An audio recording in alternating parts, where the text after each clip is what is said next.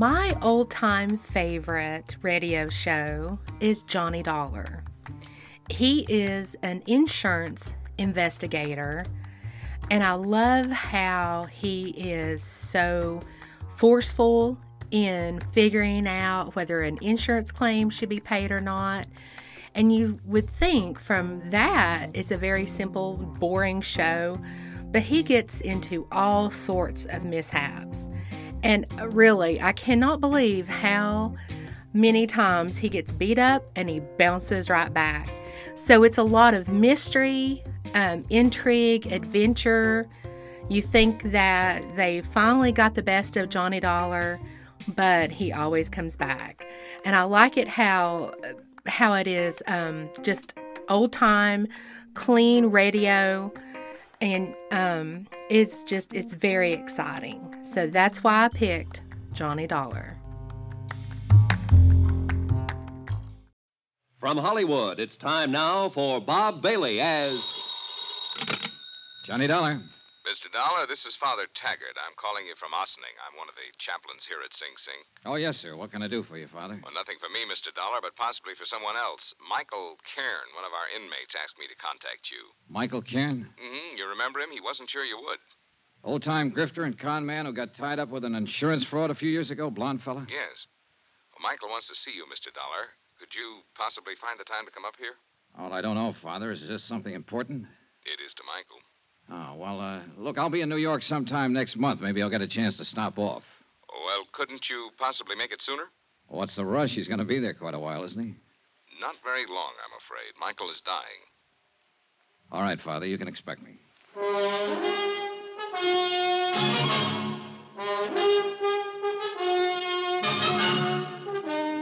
Welcome to Johnny Dollar. Beginning tonight and every weekday night, Bob Bailey in the transcribed adventures of the man with the action-packed expense account. America's fabulous freelance insurance investigator. Yours truly, Johnny Dollar.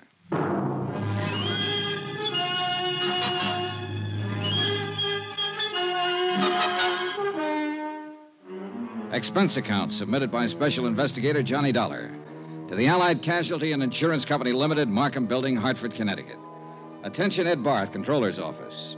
This is an accounting of expenditures during my investigation of the McCormick matter. Though you didn't authorize the investigation, Ed, I'm sure that once the facts are out, you will honor the following. Expense account, item 1, $7.95. Train fare and incidentals, Hartford to Ossining, New York. I was admitted inside the prison and greeted by Father Taggart. He's a tall, mild-looking man, a Jesuit, I believe. He had a pass all ready for me, and he led me straight to the prison infirmary. Just in here. Michael will certainly appreciate your coming, Mr. Dollar. I hope it satisfies whatever's on his mind. I can't imagine what it would be. You know it was my investigation and testimony that put him in here, Father. He told me all about that, and I'm sure it has nothing to do with why he wants to see you. See, his lungs started to go about 2 years ago, and there's just been no way to arrest the condition. Does he know how close he is? Oh, he is, and he's not afraid to die. Here we are, Mr. Dollar. Oh. What? Hardly the same man I remember, Father. He's had it bad lately. Lost a great deal of weight. Yeah. Asleep? Yes. Michael. Michael. Oh. Hi, Father. I brought someone to see you. What'd he say? Hiya, Mike. Oh, thanks for coming. Thanks, Johnny. Thank Father Taggart here. He's an all right guy, Johnny. He's just like you. I always said you were the best insurance cop. Here, what's all this? I'm kicking out, Johnny. Didn't you tell him, Father? He told me, Mike. Guess I didn't live right. I'll be back in a little while. Thanks, Father. You take it easy, Mike. A lousy place to die, prison. But I ain't got my choice, thanks to you. Well, it's just that you picked to do a couple of things that the law and some insurance companies didn't agree with, Mike. I don't hold none of that against you. The guy does what he does. I don't know how to tell you this.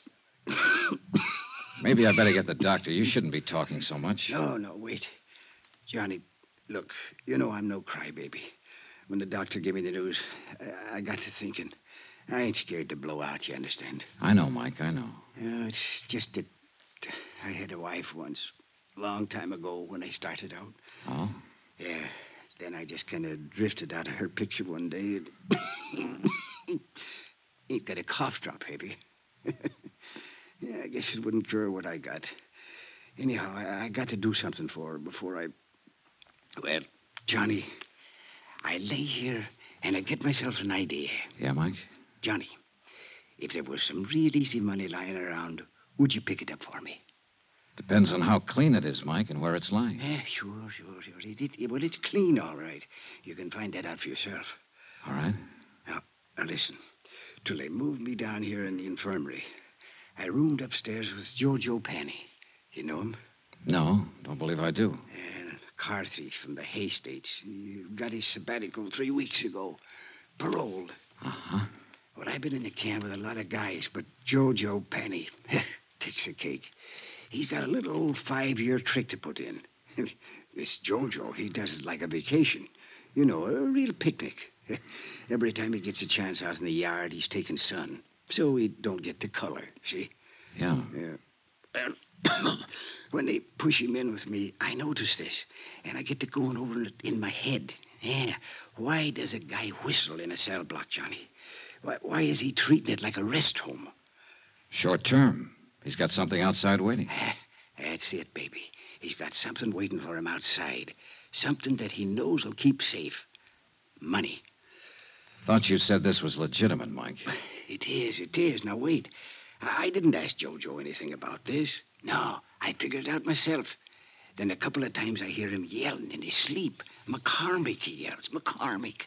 Huh? Make sense now, Johnny? Not yet. The big heist, Johnny, the big heist. A few years ago, a rich guy named McCormick out on Long Island or someplace like that gets turned over for $100,000 worth of jewelry. You remember? Vaguely. Yeah, well, I'm thinking that Jojo Penny was in on it somewhere. Else why would he be singing and whistling and chilling himself around this flytrap for 5 years? Else why would he be talking about that when he's sleeping? McCormick. Yeah. Maybe you've got something, Mike. I know I got something, Johnny. And you got something, too. Oh, no, Mike, take it easy. Oh, I'm all right. Don't you see? The insurance company must have a reward out. They always do. A reward. Yeah, but Mike, look. I tell you, Jojo is the ginzo that done the job. Or he knows who did it. So, you look into it. Work on it. Maybe turn up the stuff and get the reward. Good, clean coin. Yeah. Yeah. Send half of it to my old lady, will you? You keep the rest yourself. What do you say? Huh? Will you?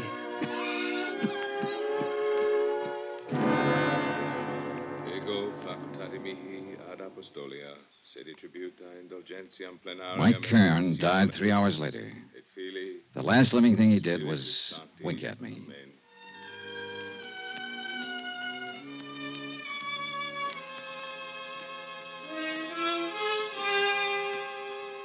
Expense account, item 2, $14.20. Train fare and incidentals, Ossining to New York. I arrived at 2:15, dropped my bag off at the New Weston, and went over to the Metropolitan Police Station to find out what I could about the McCormick matter. It was all pretty much as old Mike had told me. A Julian McCormick, living on Long Island, had suffered a $100,000 jewelry burglary in 1951. 12 suspects had been arrested and released. The case was marked open and unsolved. Allied Casualty had been the insurance company involved.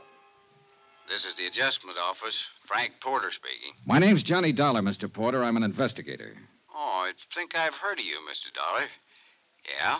Wonder if you could give me a little information about a claim your company handled in 1951. A man named Julian McCormick out on Long Island. Gee whiz, long time ago.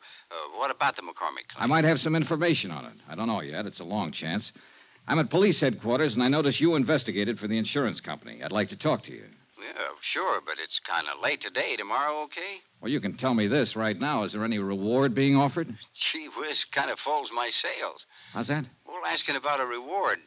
You sound like you can make full recovery and want to make sure that you'll be paid for it. Well, I said it was just a long shot. How about the reward? Well, that's pretty standard with us on cases like this. Yeah, I think it's 7,500, something like that. I'm not sure. Where are you staying? New Weston. Well, I'll look it up, get the exact figure, and call you there. How'll that be? Fine, thanks. That'll be fine.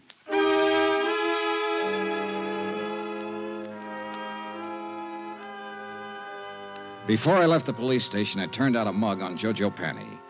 He was a big, broad-shouldered lad with plenty of beef, and a list of petty convictions, 4 of them in New York State. The last one was for carrying concealed weapons. His parole status was good, though, and the parole officer furnished me with his home address. The Allen Hotel, rates day, week, or month, 115th Street.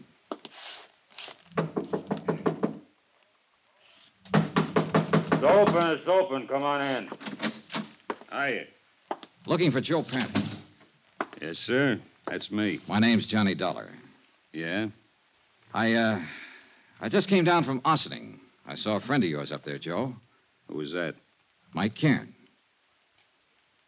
How's Mike? Not so good. He died today. It's too bad. He was a nice old coot. Kind of liked him. Said if I ever saw you to say hello. Uh-huh. He didn't give you my address. No, I got it from the parole office. You some kind of cop? No, I work for an insurance company. Oh. Buy you a drink? Sure. Why not?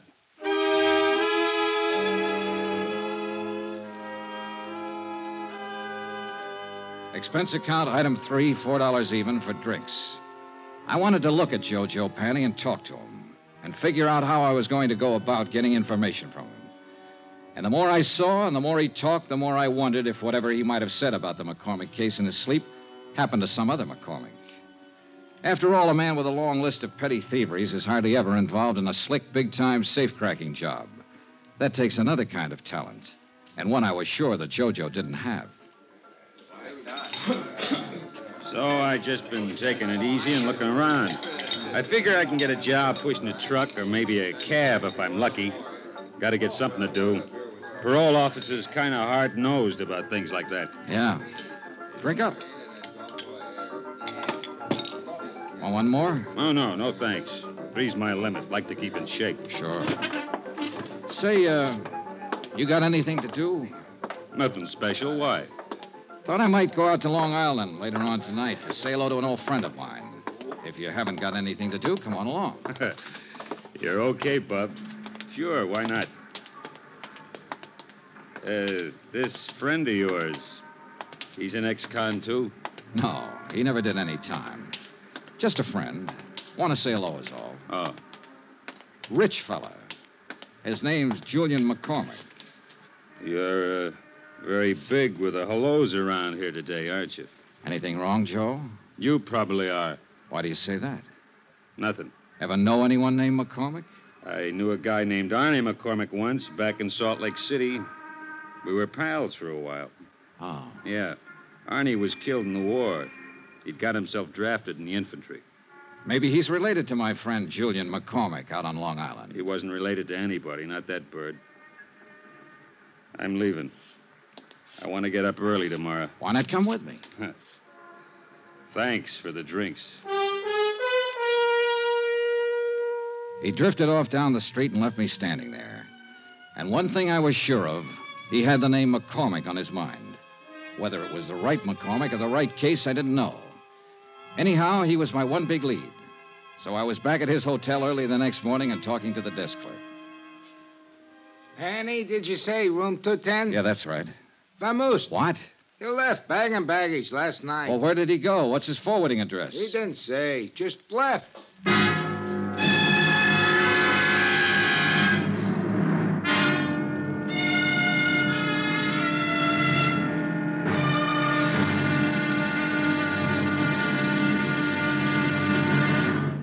Now, here's our star, Bob Bailey, to tell you about tomorrow's episode. Thanks. Tomorrow, there's living proof that a pretty girl can be just as dangerous as a pretty girl.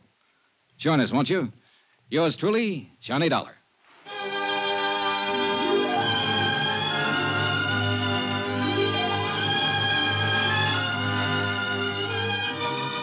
Yours truly, Johnny Dollar, is transcribed in Hollywood. Written by John Dawson, the entire production is under the direction of Jack Johnstone. Be sure to join us tomorrow night, same time and station, for the next exciting episode of Yours truly, Johnny Dollar. Roy Rowan speaking.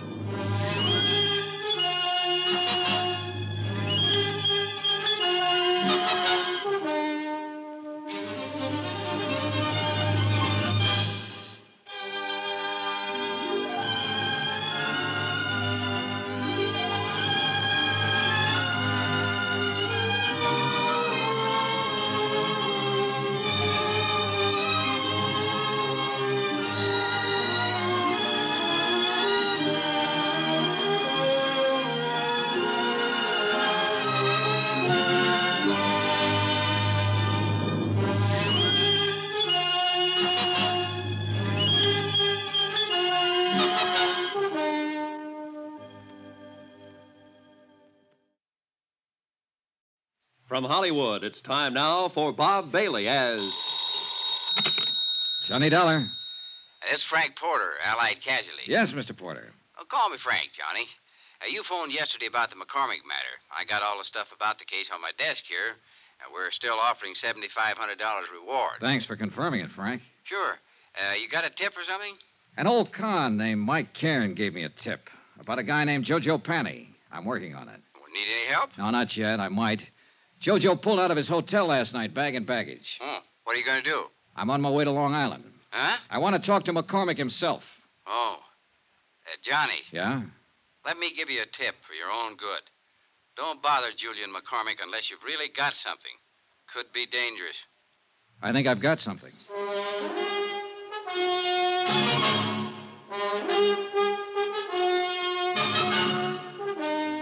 Tonight and every weekday night, Bob Bailey in the transcribed adventures of the man with the action-packed expense account. America's fabulous freelance insurance investigator. Yours truly, Johnny Dollar.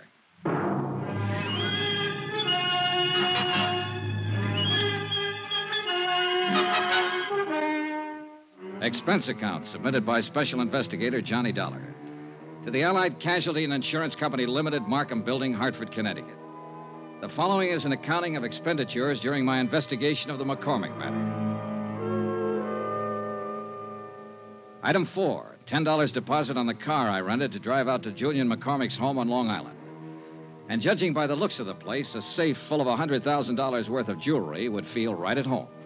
It was a mansion, and the rugs on the floor were an inch thick. I'm sorry I've kept you waiting. Mrs. McCormick and I were packing for a little trip to Europe. Sit down, please. Thanks. Going to be gone long? Oh, we usually spend several months a year over there. We're a bit late this year. Our reservations are for next week. I envy you, Mr. McCormick. Dollar, the name? That's right. Forgive me, but I don't seem to recall having heard of you before. Oh, it's okay. We never met. I'm an insurance investigator. Oh, really? Am I being investigated or something? No, nothing like that. It's just that I might have a lead on that jewelry that was taken from your home a few years ago. Well, that's wonderful. You must tell me about it. Can I make you a drink? No, thanks. You're from the insurance company, Allied Casualty? No, I'm not. I'm an independent investigator. Well, why should anyone feel it necessary to call in a... Oh, I see. There's a reward, of course. That's right. Yes, of course. But now, tell me, how can I help you? Well, I'm just checking a few things, Mr. McCormick. I haven't even gone over it with the man who handled the case for Allied. Possibly I have run into something that'll help. I don't know. I'd like you to tell me what happened. My safe was opened and my jewelry taken. I mean, how it happened. Well, it was right in this very room. That's the wall safe there. Uh-huh. Mrs. McCormick and I had just returned from our honeymoon. 5 years ago it was. Yeah? All I know is that when I stepped into the library here that morning, the safe was open and everything was gone. Whoever did it was extremely clever and quiet, I must say. Was the safe cracked? No. It was just opened. Someone figured the combination or something like that. Well, who knew the combination at the time? Only myself, Mr. Dollar. You're sure of that? Why, of course. I see. I reported it to the police right away here on Long Island. Then some men from New York City were here, too. And your insurance company? I reported it to my insurance company immediately. They had a man on the scene as soon as the police, a Mr. Porter. Frank Porter? Yes. Do you know him? I've talked to him on the phone. I haven't met him. A very nice chap. He worked very hard trying to recover it. I'm sure he did. Did they have an adjuster? Yes. How much did you collect, if you don't mind? Not much. What do you mean? Well, it was unfortunate. By keeping that much jewelry in a small house safe, it seems I violated a clause in the contract. It should have been kept in a safety deposit box or some such. Consequently, the matter went into litigation. I'm afraid the court found me at fault. I collected only a part of the insured value, $20,000. So, you can see I'd certainly welcome a recovery. Sure. The jewelry was in the family a good many years. I had given it to my wife, and well, a man hates to lose things he loves. Yes, I understand. Was Mrs. McCormick here the morning it happened? Oh, yeah? I'd like to talk to her. She's terribly busy, but if you think it's sufficiently important, I'll call her. No, never mind. I'm curious, Mr. Dollar. This case has been closed a long time. At least, No one's contacted me or asked me for any information about it for at least 4 years. What opened it? A man named Mike Cairn, Huh? Who's he? an old convict up at Ossining who shared a cell for a while with a man named Joe Panny. Uh-huh. Cairn died yesterday, but before he died, he told me he thought Panny had something to do with it. He'd heard him mention your name. Well, it seems to me you should talk with this Joe Penny. I did, and I will some more, as soon as I locate him again. Right now, he's missing. Oh, I'm sorry. Well, thanks for the time, Mr. McCormick. You let me know if you learn anything? Sure. Do you honestly think you can recover that jewelry? With any luck at all. That would be wonderful, wonderful. You think so? Why, yes, of course. Mrs. McCormick might be glad to know about it, too. What? You said it was her jewelry. I don't know why I said that to him, just a sudden impulse. But he wasn't smiling when he walked me to the door, shook my hand, and patted me on the shoulder. I had a funny feeling that Mr. Julian McCormick was scared like a rabbit of me. I drove back to the city, had lunch at Walgreens, and dropped into Allied Casualty's New York office to pick up the folder on reward information. I met Frank Porter and liked him right away, a big, red-headed man in a tweed suit. Well, gee whiz, Johnny, it makes me feel older than ever doing this. How come? Well, I weighed 15 pounds less when this case started, June 1951. Ah, here we are. These are pictures of the stuff. Uh-huh. Now, that one they call Tierra del Fuego. Huh? Some necklace, I can see why. Yeah, and this one was called Imperial, in the royal family of Russia at one time. And this is the other one, Placid. Beautiful stuff. Oh, you can say that again. That all of it? Well, that's about the size of it, Johnny. $100,000 gone.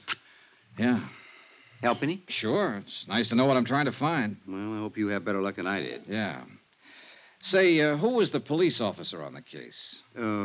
Martin. Dools Martin. Out of Central? Yeah. We ran down every lead we could find, big and small. The file said you made 12 arrests. Yeah, something like that, but not one of them panned out. Had to let them all go. Martin requested pickups on every big-time jewelry man in the country. Now, I don't think one of them was overlooked. Well... No, Johnny, somebody just simply walked in that house, opened the safe as neat as you please, and walked right out with all of this. Very slick job. Had to be an experienced man.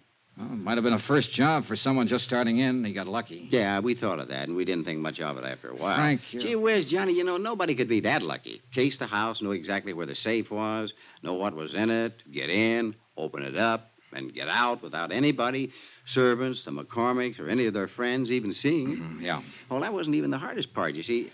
Not one scrap of this stuff has ever turned up anywhere. Yeah, well... Anywhere. Now, what did whoever took it do with it? Did he break it down, sell it overseas? What? Not a trace of it. Imagine that. Imagine. You know what I think? I think the guy who swiped all this stuff still has it. I think he's sitting around waiting for it to cool off. Could be, yeah. But it's never going to cool off, Johnny. There isn't a city in this country or across the ocean that isn't on the lookout for these pieces. I suppose... Now, sooner or later, Hot Boy or Lucky Boy, well, whoever he is, will make a move. Meantime, we just wait. Unless, of course, you've got something for us to look into. Not yet, Frank. Yeah, well, when you have, we'll be right with you all the way. Good. How about a drink? Take a rain check. Okay. But remember, we got a whole floor full of lawyers upstairs. They can get up warrants, writs, seizure orders, anything you might want. Yeah. You just let me know when you get somewhere, and we'll go to work. I'll do that, Frank.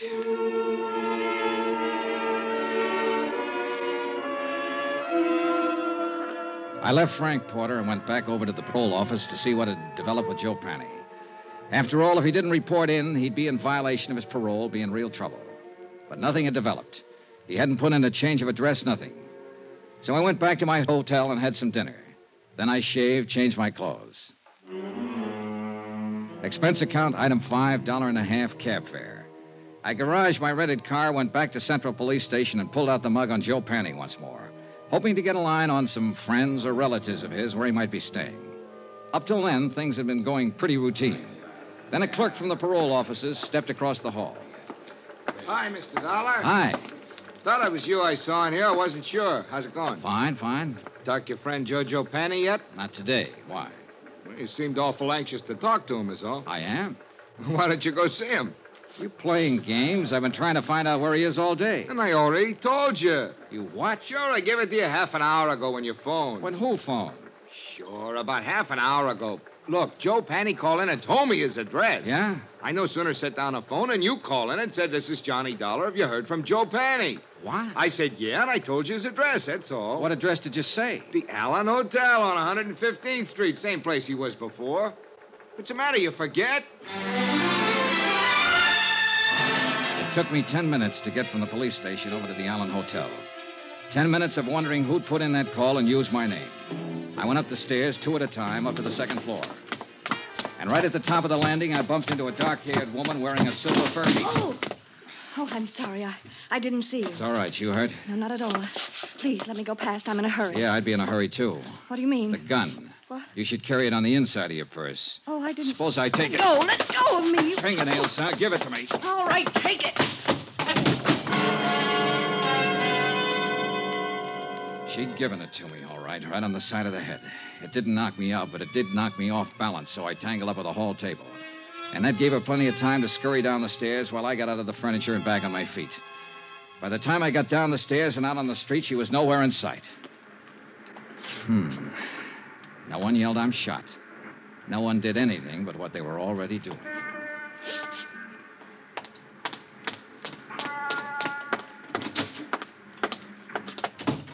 Hi. Where were you just now? You weren't here at the front desk. I was out back eating my dinner. Why? Oh, nothing.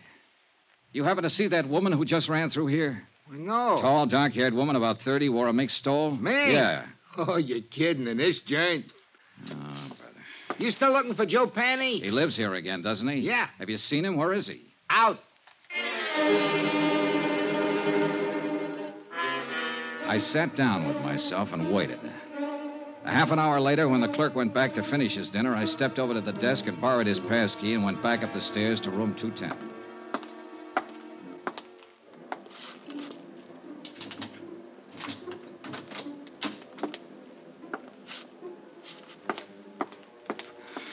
Well, I didn't need the passkey, and I didn't need to doubt the clerk. Joe Panny wasn't there. But all of his things were. The curtains were drawn and the windows closed. Every drawer had been pulled out of every dresser. The mattress on the bed was slit from top to bottom, and the rug had been ripped and turned over.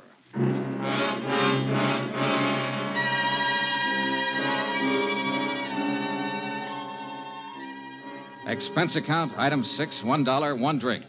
For me.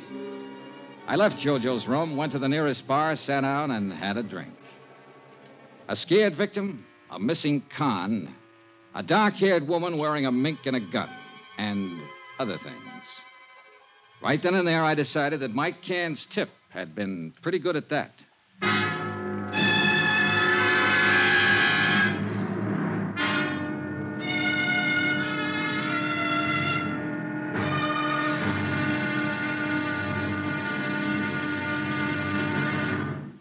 Now, here's our star, Bob Bailey, to tell you about tomorrow's episode. Thanks. Tomorrow, a slight case of mayhem. When the right guy turns up in the wrong place. Join us, won't you? Yours truly, Johnny Dollar.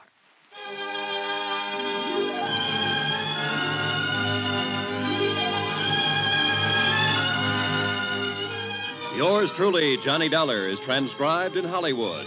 Written by John Dawson, the entire production is under the direction of Jack Johnstone.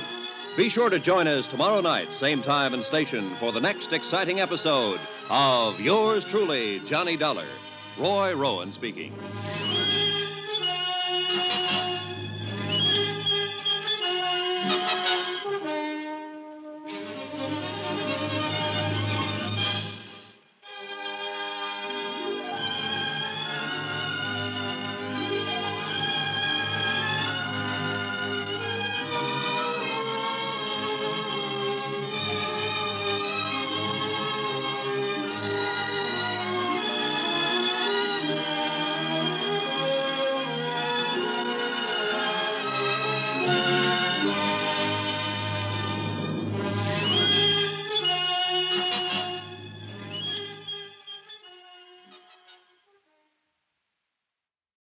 From Hollywood, it's time now for Bob Bailey as...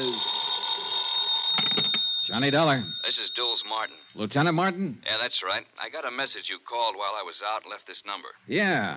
I want to talk to you about the McCormick case, Lieutenant. McCormick? $100,000 burglary out on Long Island back in 1951. I was the officer in charge. Who are you? Insurance investigator. I got a tip that an ex-convict named Joe Panny might have pulled it. I'm at Panny's hotel. Well, let me know how you make out. Say, listen, his room's been torn apart. Every inch of it's been searched. And when I came here tonight, I got socked by a woman with a gun. Give me that address.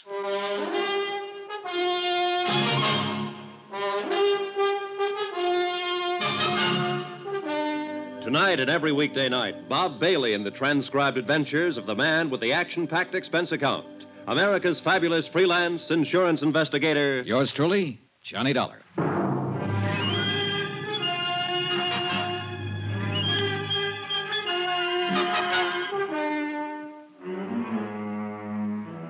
Expense account submitted by Special Investigator Johnny Dollar to the Allied Casualty and Insurance Company Limited, Markham Building, Hartford, Connecticut.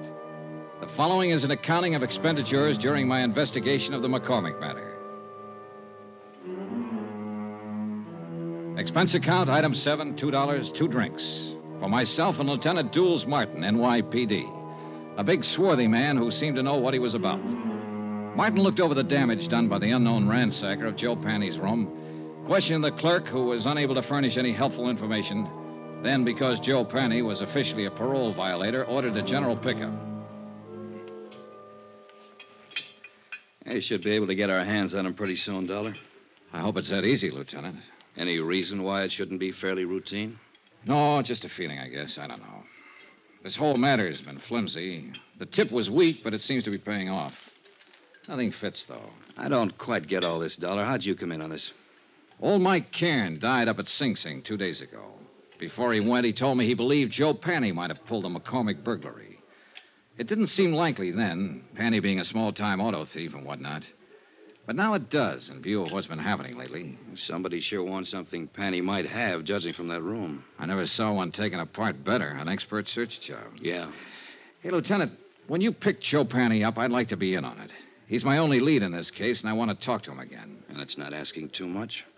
Now, Dollar, about this woman you saw. Pretty, about 30, dark hair, good dresser, wore a silver mink stole. The gun she socked me with was a little one, a 25 or maybe 32 automatic. Mm-hmm. You think she might have done the searching in Joe's room? What do you think? She was flustered and upset when I bumped into her, anxious to get away from the place. And, of course, the gun in her hand. Yeah. She sound familiar to you in this neighborhood? No. Could be anybody. Yeah. Well, that's about it, Lieutenant. Yeah? No, I got it. Oh, thanks. I suppose you talked to McCormick, got the full story of the burglary from him? Almost first thing, yeah. Well, I remember him when it first happened. Nice enough, but strange, I thought. This business about somebody phoning the parole office ahead of you to get Joe Panny's address, that stops me, though. That's hard to figure. You sure you're telling me everything? Sure, I'm sure. Now, that part sounds crazy. Not if somebody knew I was looking for him, wanted to get him first. But who? How should I know? Well, we'll see what we will see. Can I drop you anywhere? No, thanks. I'll walk. You let me know when you pick him up. Sure.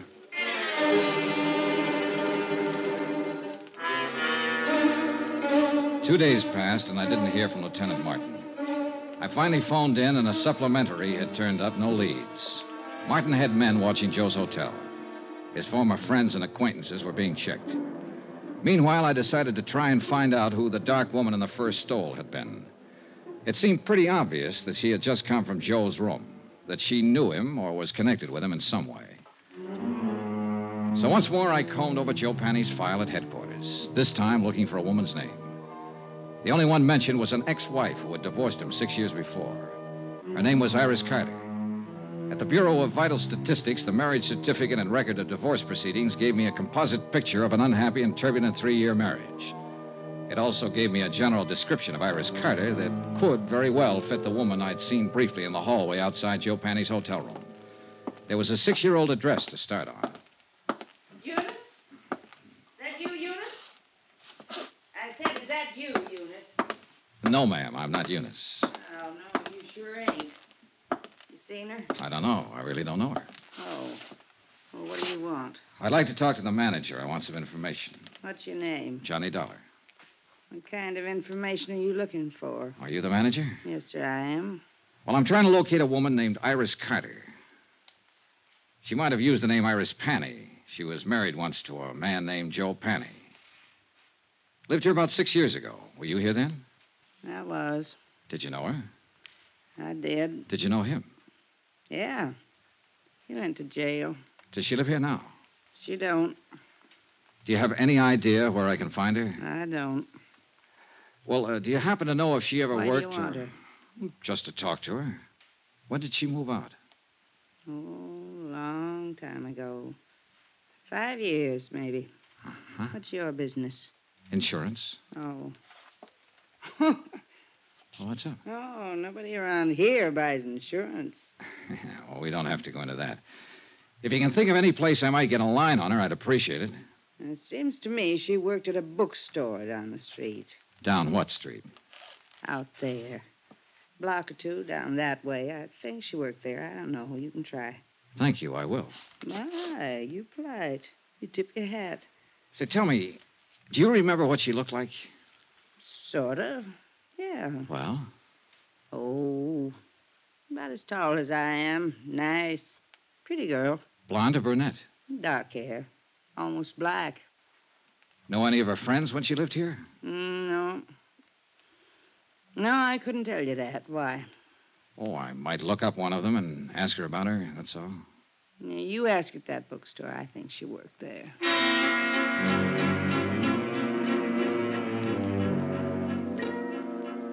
The bookstore Iris Carter Panny had worked in was as dismal as the neighborhood. The proprietor, a Mrs. Olds, yielded a little more helpful information than Iris Carter's former landlady. Yes, Iris had worked there for about 6 months. She'd quit almost 5 years before. No, she didn't know where to find her.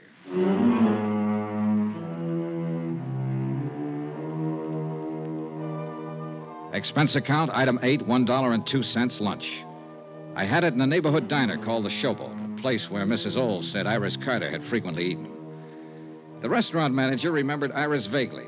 She also remembered Iris's boyfriend. I asked for a description. She did better than that. She gave me his name, occupation, and address. An old rehearsal hall 2 blocks away.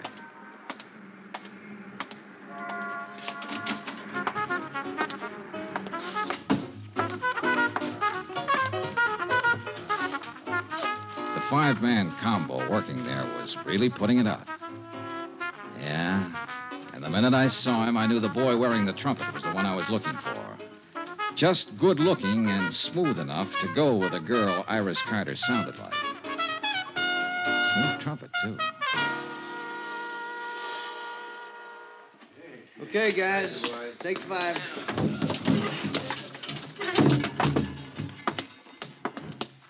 I'm looking for Jack Lang. You found him. I'm Johnny Dollar. Could we talk a minute? That's about all I got, Mr. Dollar. Want to smoke? No, thanks. Oh, man. Gets real tired out about this time of day. Yeah, imagine it does. The way you put it out. Well, everybody to his own racket. What's yours? Insurance investigator. Okay. Now what? Well, I've been asking around the neighborhood, and they tell me you once knew a girl named Iris Carter, or Iris Panny. Iris Carter. Go on. I'd like to find her and talk to her, and I thought you might be able to help me. Go on. I want to talk to her ex-husband most of all. I thought somehow she might know where to find him these days. He's in the can. He was released 3 weeks ago. No? Any ideas? No. I thought finding her might be a shortcut to him. I wouldn't think so. They were all washed up when I knew her. When was that? 5 years ago. She hadn't seen him for over a year then. Uh-huh. She didn't have much use for him. I don't blame her. How long did you know her? No, we went together for a while she worked at some crummy bookstore. And she moved away, and I didn't see her after that. I think she said something about going back to Ohio. You think? I don't remember offhand. Well, let me put it this way. As far as I know, she's in no trouble. The one we want is her ex-husband. You'd be helping a lot if you could tell me where to find her. I don't know. I honestly don't know, and I sure wish I did. I'd like to find her myself. Why? Well, when she went with me, wasn't any good. I think she just walked out because she was tired of losers. Sick up to here, you know what I mean? Can't blame her. He gave her a pretty bad time. I didn't do much better. But now I got something. It's this little 5-piece outfit. Not much, but something. I'd like to show it to her and say, Iris, this is mine.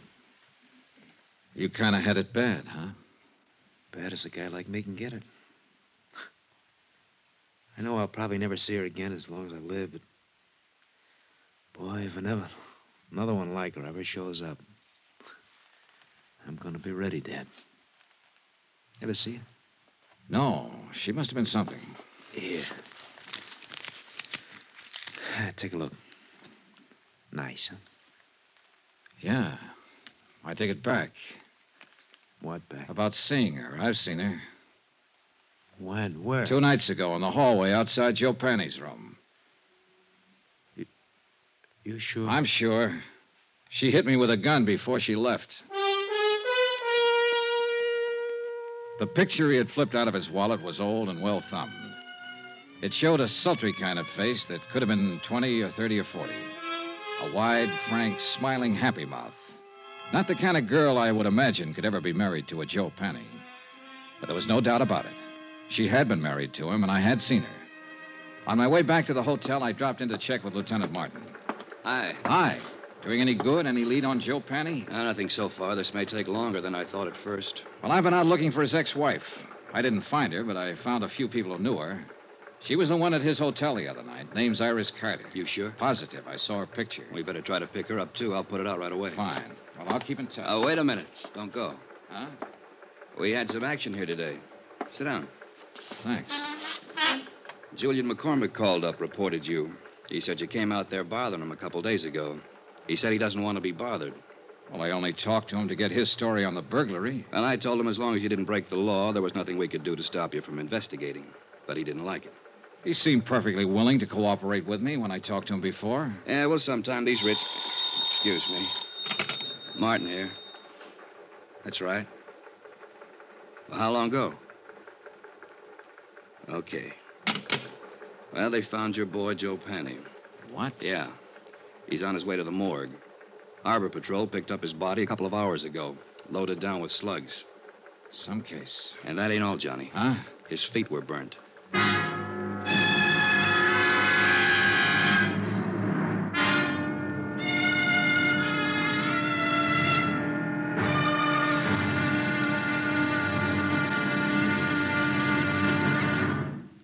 Now, here's our star, Bob Bailey, to tell you about tomorrow's episode. Thanks. Tomorrow, a phase of this case that ought to be called the Talking Corpse. For believe me, this one said plenty. Join us, won't you? Yours truly, Johnny Dollar.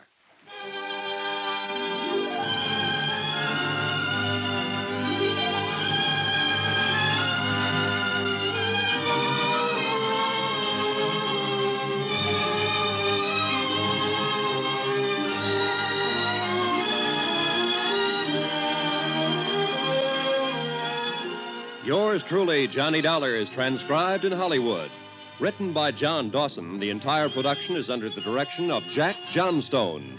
Be sure to join us tomorrow night, same time and station, for the next exciting episode of Yours truly, Johnny Dollar. Roy Rowan speaking.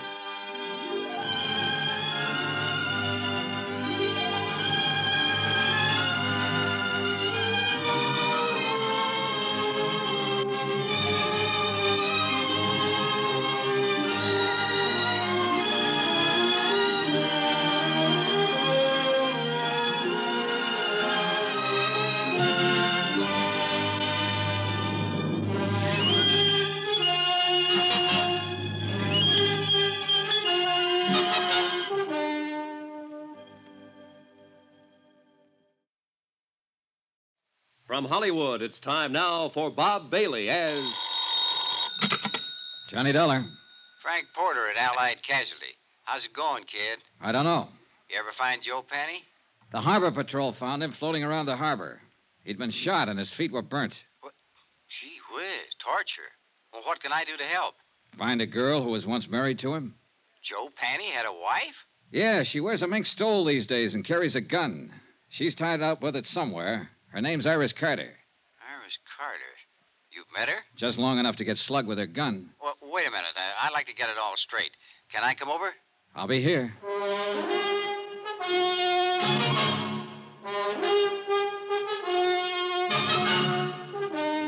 Tonight and every weekday night, Bob Bailey in the transcribed adventures of a man with the action-packed expense account. America's fabulous freelance insurance investigator. Yours truly, Johnny Dollar.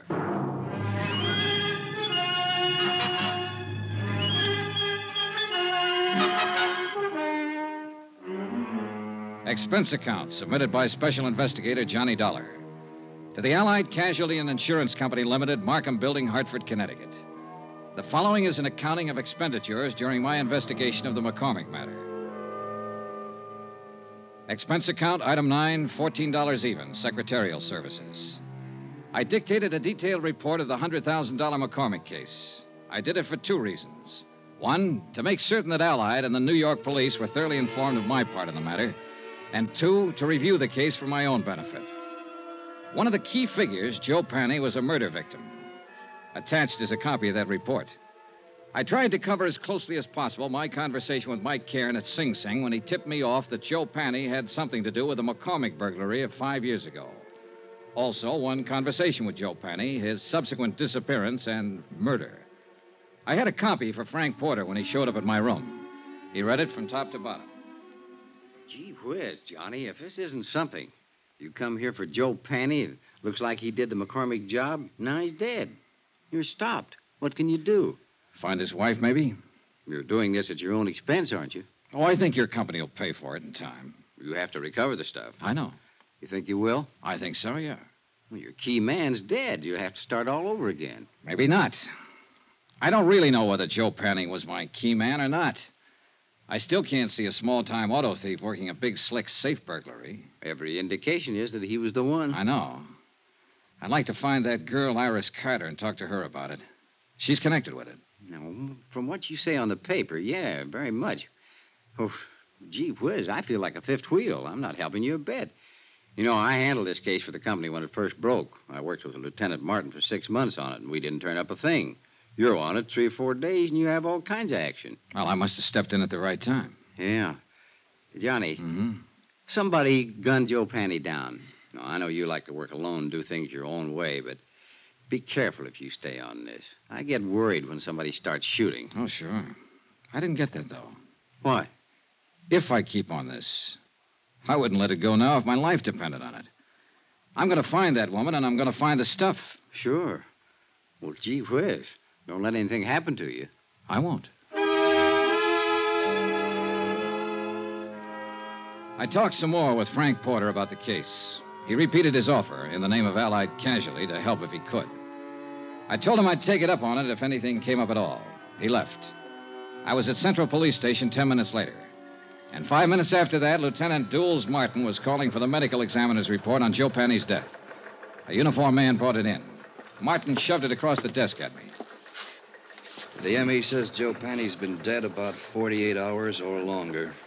225 slugs right through the chest, penetrated both lungs, one through the neck. It's very neat shooting at that range. What range? Oh, at least 20 feet, maybe longer. Not many people shoot 25s that well. It's a little gun. A woman's gun? Yeah. Yeah, that's what I'm thinking. Now, let's talk about that woman you saw around there that night.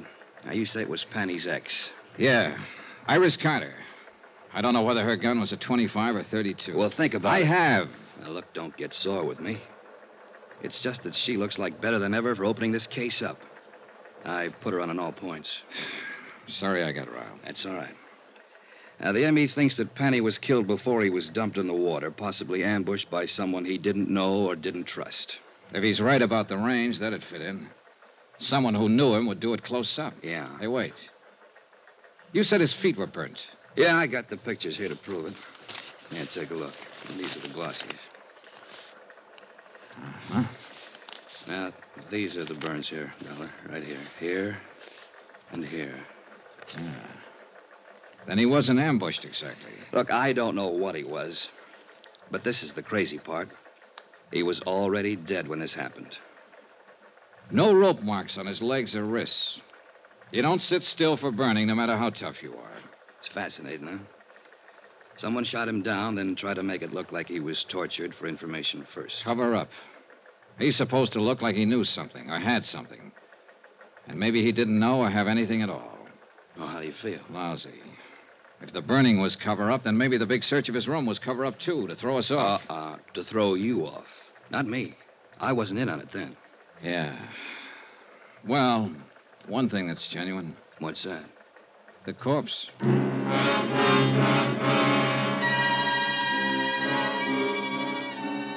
An hour and a half later, a witness was delivered to the office of Lieutenant Martin. His name was Edmund Thompson. He sold papers in the dock area. Both Martin and I looked at him twice, and I could tell both of us were doubting the credulity of anything he might have to say. Hi. Hi. My name's Martin. This is Mr. Dollar. Yes, sir. Glad to know you both. Now, would you mind telling us everything you saw the other night? Tuesday night. Yeah, it was Tuesday. Sure, why not? I saw this guy dumped in the water. We understand that. Can you tell us the circumstances? It's against the will of God. Yes, it certainly is. Against the laws of nature, too. What did you see, Mr. Thompson? I prayed for them both. You tried, Dollar? When did you pray? Right after I saw it. Yes, sir. On the street, huh? No. I was on the vacant lot. I was cutting across towards the dock. Oh. Then I see this car pull up. Long black car. A lot of chrome on it. This fella jumps out and goes around at the back. He opens the trunk, and he pulls this other fella out. Hoists him up, and he carries him over the dock. Then he just lets him go. Then you prayed. Then I prayed. I was a little too scared to do anything else. This car the man had. Long black one. A lot of chrome. Sedan or coupe? What's the difference? 2 seats or 1 seat? 1 seat. Happen to get the license number? Uh. All right. Let that go. How about the man? Can you describe him? He stood there and looked down at the water and started himself a cigarette. Well, what kind of a face did he have? Dark, light, a mustache, what? A devil's face. Oh, swell. Now, what does that mean? A devil? Mr. Thompson, do you understand that we want to apprehend this man, that he's responsible for one man's death, and that he might harm someone else? I'll pray for him. Pray for them all. Well, how was he dressed? Didn't notice. Hat? Don't know. Coat? Don't know. But he had a long black coupe. Do you know the make? Nope. Would you know him if you saw him again? Nope. Look, when you saw him dump a body into the water, why didn't you notify the police? Why should I? It's police business. Let them take care of their business. I'll take care of mine. Any of you fellas got a cigarette on you? I left Lieutenant Martin brooding over his witness and went out for a bite of dinner. When I called him later, he hadn't learned anything more, so I decided to call it a night and went back to my hotel. I found a note waiting for me from Jack Lang, the band leader friend of Iris Carter. Said he'd got a tip. She'd worked at one time at the Elmar Theater in the Bronx. If I learned anything, please let him know. He was still in love with her. Elmar Theater. I decided my night was far from over.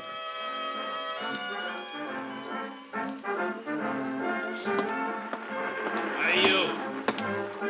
Buy a ticket out front if you want to look at the girl. I only want to see one. Her name's Iris Carter. Does she work here? I just told you, go buy a ticket out front. Just tell me this. Does Iris Carter work here? Is the name familiar to you? Have you ever seen her or heard of her? You give me any more trouble, I'll clouch. I told you, go out front. Can't you answer a simple question? I'm looking for Iris Carter. Iris Carter. You don't have to yell at Mister. He never heard of it. What? Call me a cop, Gloria. This Never mind, guy's Pop. giving me... Never mind. I'll take care of him. Come on, you.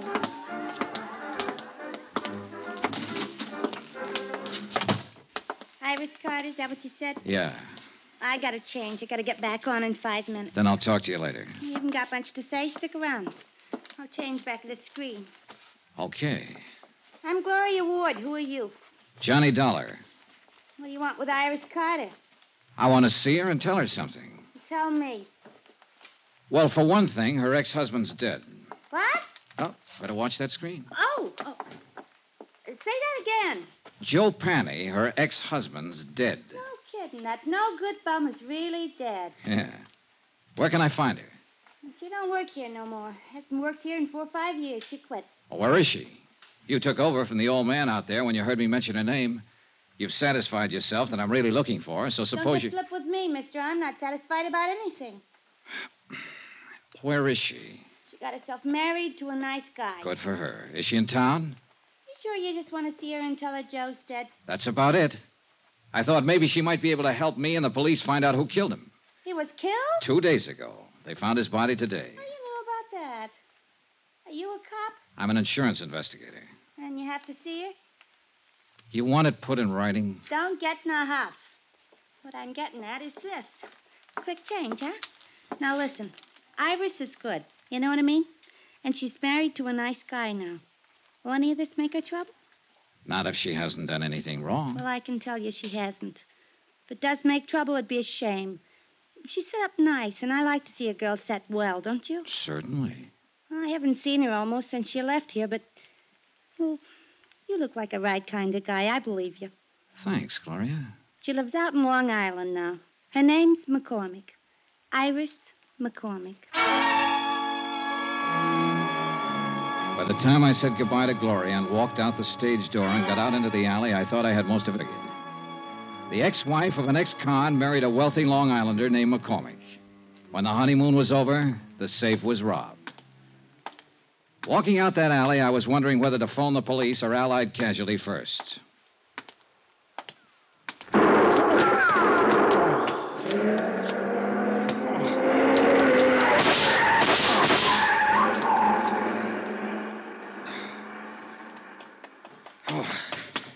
Shooting. You've been hit. Oh, it isn't bad. Did you see him? I didn't see nobody. The car. See the car, the one that just gunned out. Oh, the car. We had a long black coupe, a lot of chrome. A fella didn't have his lights on.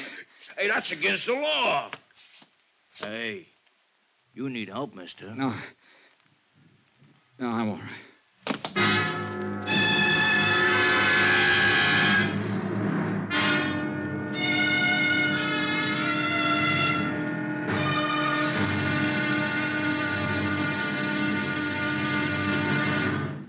Now, here's our star, Bob Bailey, to tell you about tomorrow's episode. Thanks. Tomorrow, the end of the trail of a .38 caliber slug. Join us, won't you? Yours truly, Johnny Dollar.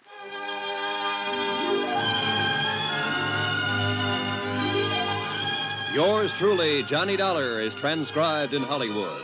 Written by John Dawson, the entire production is under the direction of Jack Johnstone. Be sure to join us tomorrow night, same time and station, for the next exciting episode of Yours truly, Johnny Dollar. Roy Rowan speaking.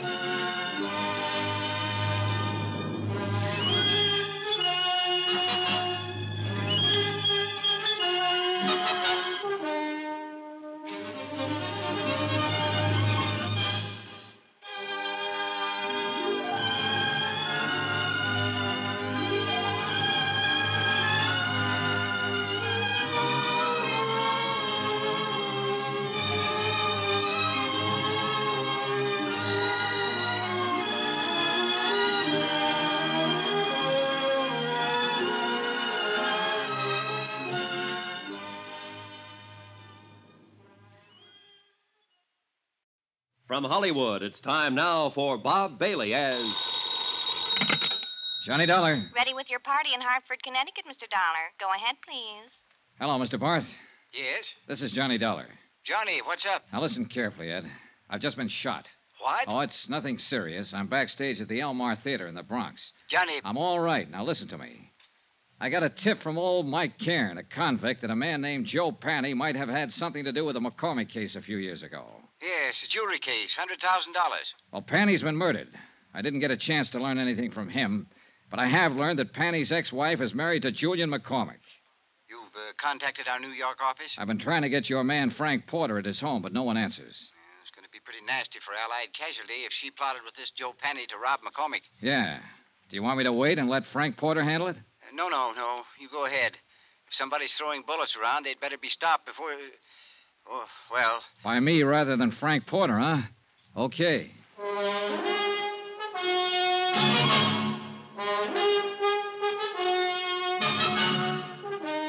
Tonight and every weekday night, Bob Bailey in the transcribed adventures of the man with the action-packed expense account, America's fabulous freelance insurance investigator. Yours truly, Johnny Dollar.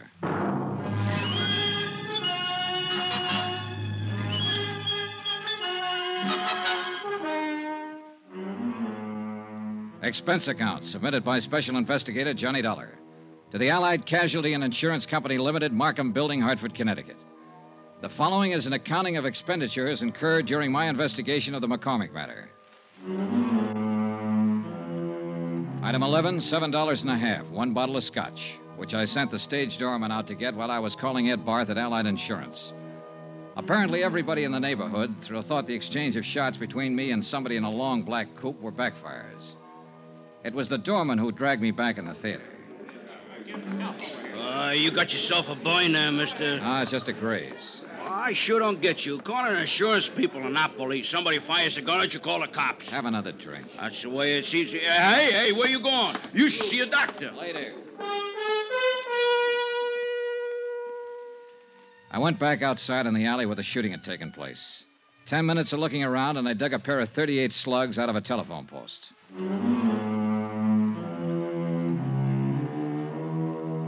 Expense account, item 12, $4.35, cab fare, Elmar Theater to Long Island. It was 12 o'clock straight up when I got to the McCormick home. There were no lights burning, and apparently everyone had retired for the night. I checked the garage first. A 55 Cadillac convertible and a 4-year-old Jag. No warm motors, no black coupes. I went to the house.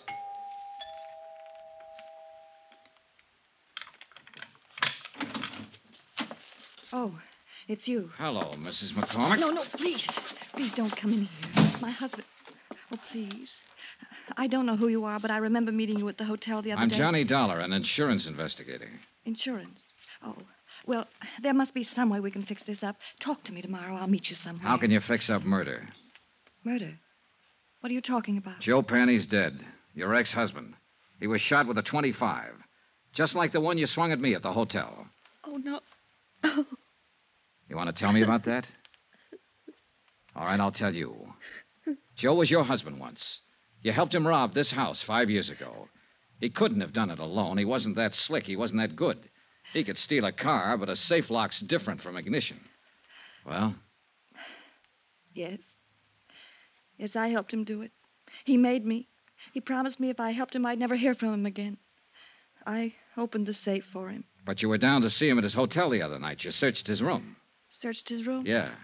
Well, I don't know anything about that. He called me, said he wanted money. I didn't know where he'd been for these last few years. Up the river. Oh, well, he wanted money. Only he wasn't there when I went there. And I was. Yes. And the gun? I went down there to kill him. But I didn't see him. Not then. Later somewhere. I haven't seen him at all, I tell you. Just talked to him on the phone. I don't suppose it'd make any difference if I told you I had a good reason. If I told you I love my husband very much. Not likely, in view of the fact you helped your ex-husband rob him of $100,000 worth of jewelry 5 years ago. Oh, I can explain that.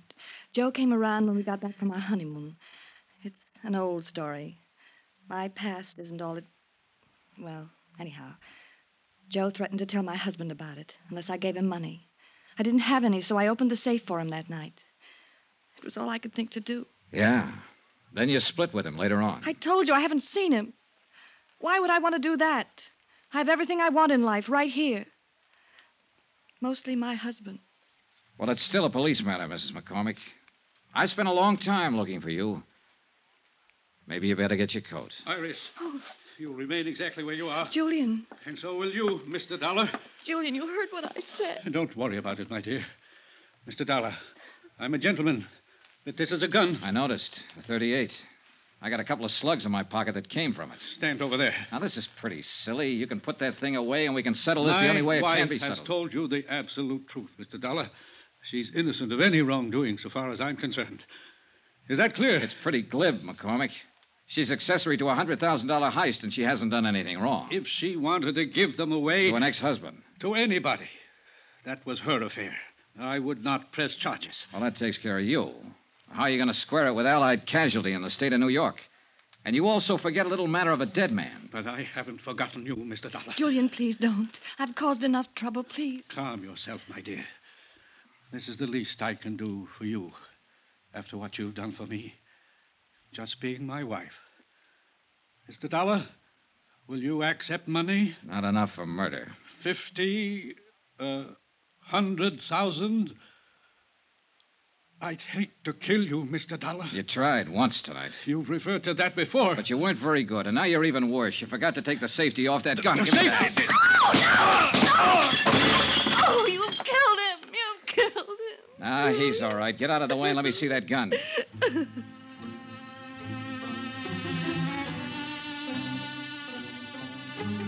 I wasn't interested in either one of them for the moment.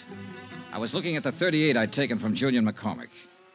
There was a smear of cosmoline still inside the barrel. I sniffed it, checked it, found all chambers loaded. It was a brand new weapon, and it had never been fired.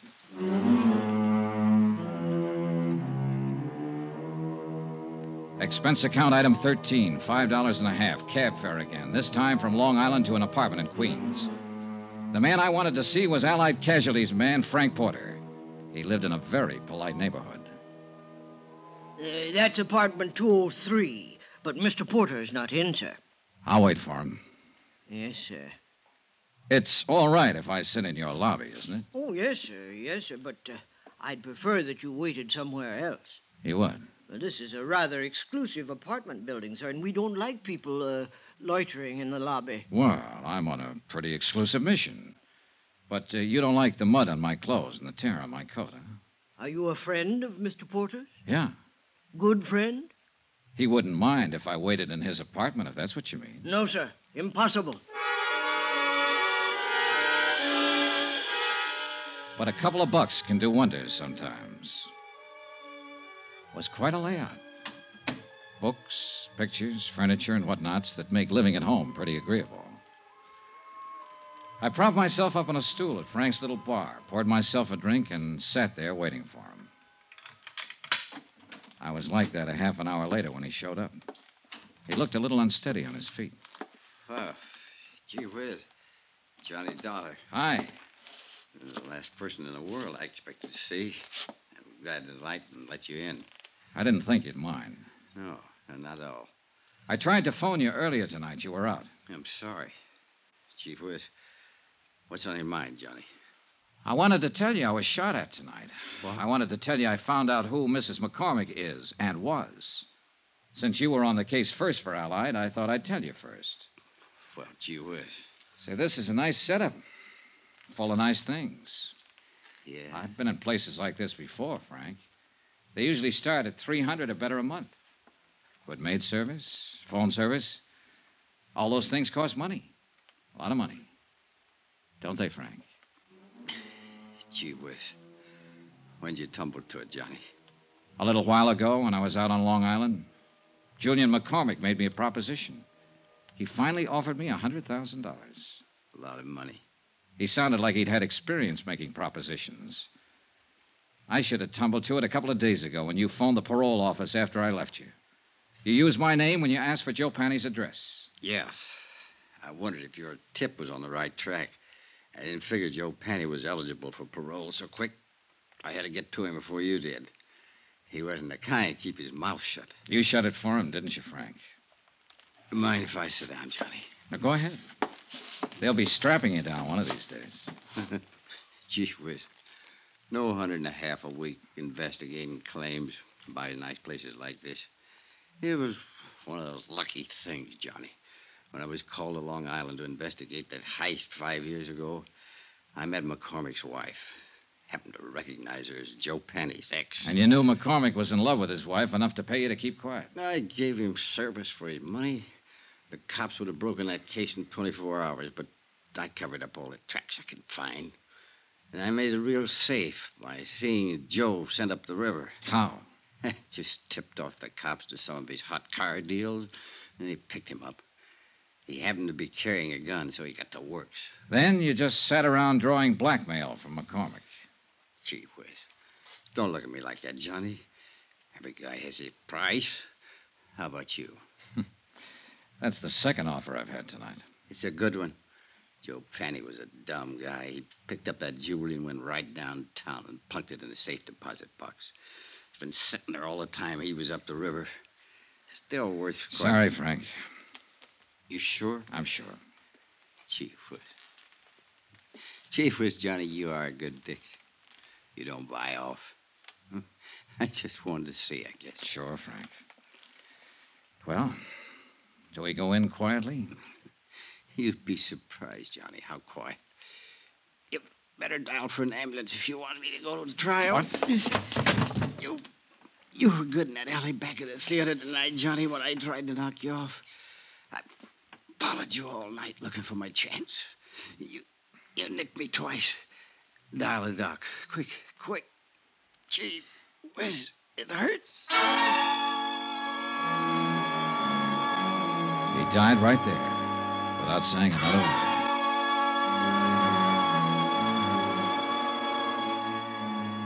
The disposition of the case and what to do about Frank Porter, an insurance adjuster who goes bad, is a matter I don't have to handle. And I'm glad. Expense account item 14, hotel and board in New York City, $79.30. Item 15, $84, legal fees and incidental expenses involved in locating the widow of Mike Cairn, who it seems is still alive somewhere in Iowa and will accept half the reward as promised. Item 16, $14 even, transportation back to Hartford. Expense account total, $265.91. Remarks? Gee whiz. Yours truly, Johnny Dollar.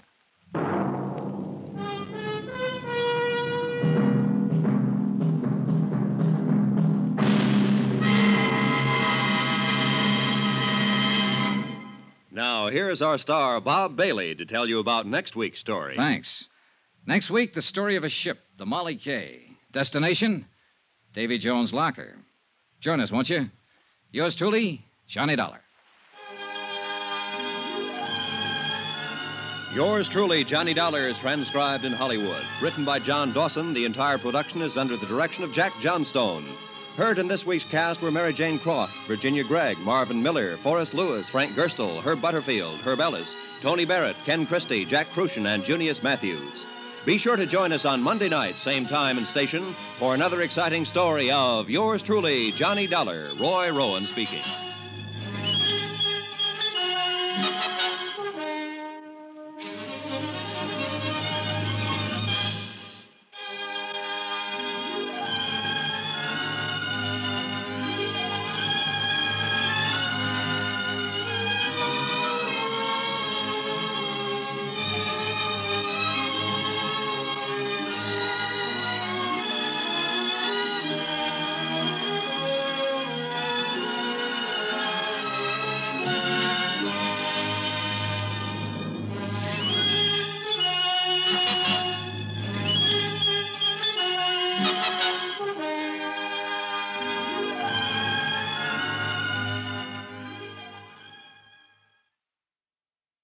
Thank you for listening to Yours Truly, Johnny Dollar. Next week is Eli's pick, and it is going to be a surprise.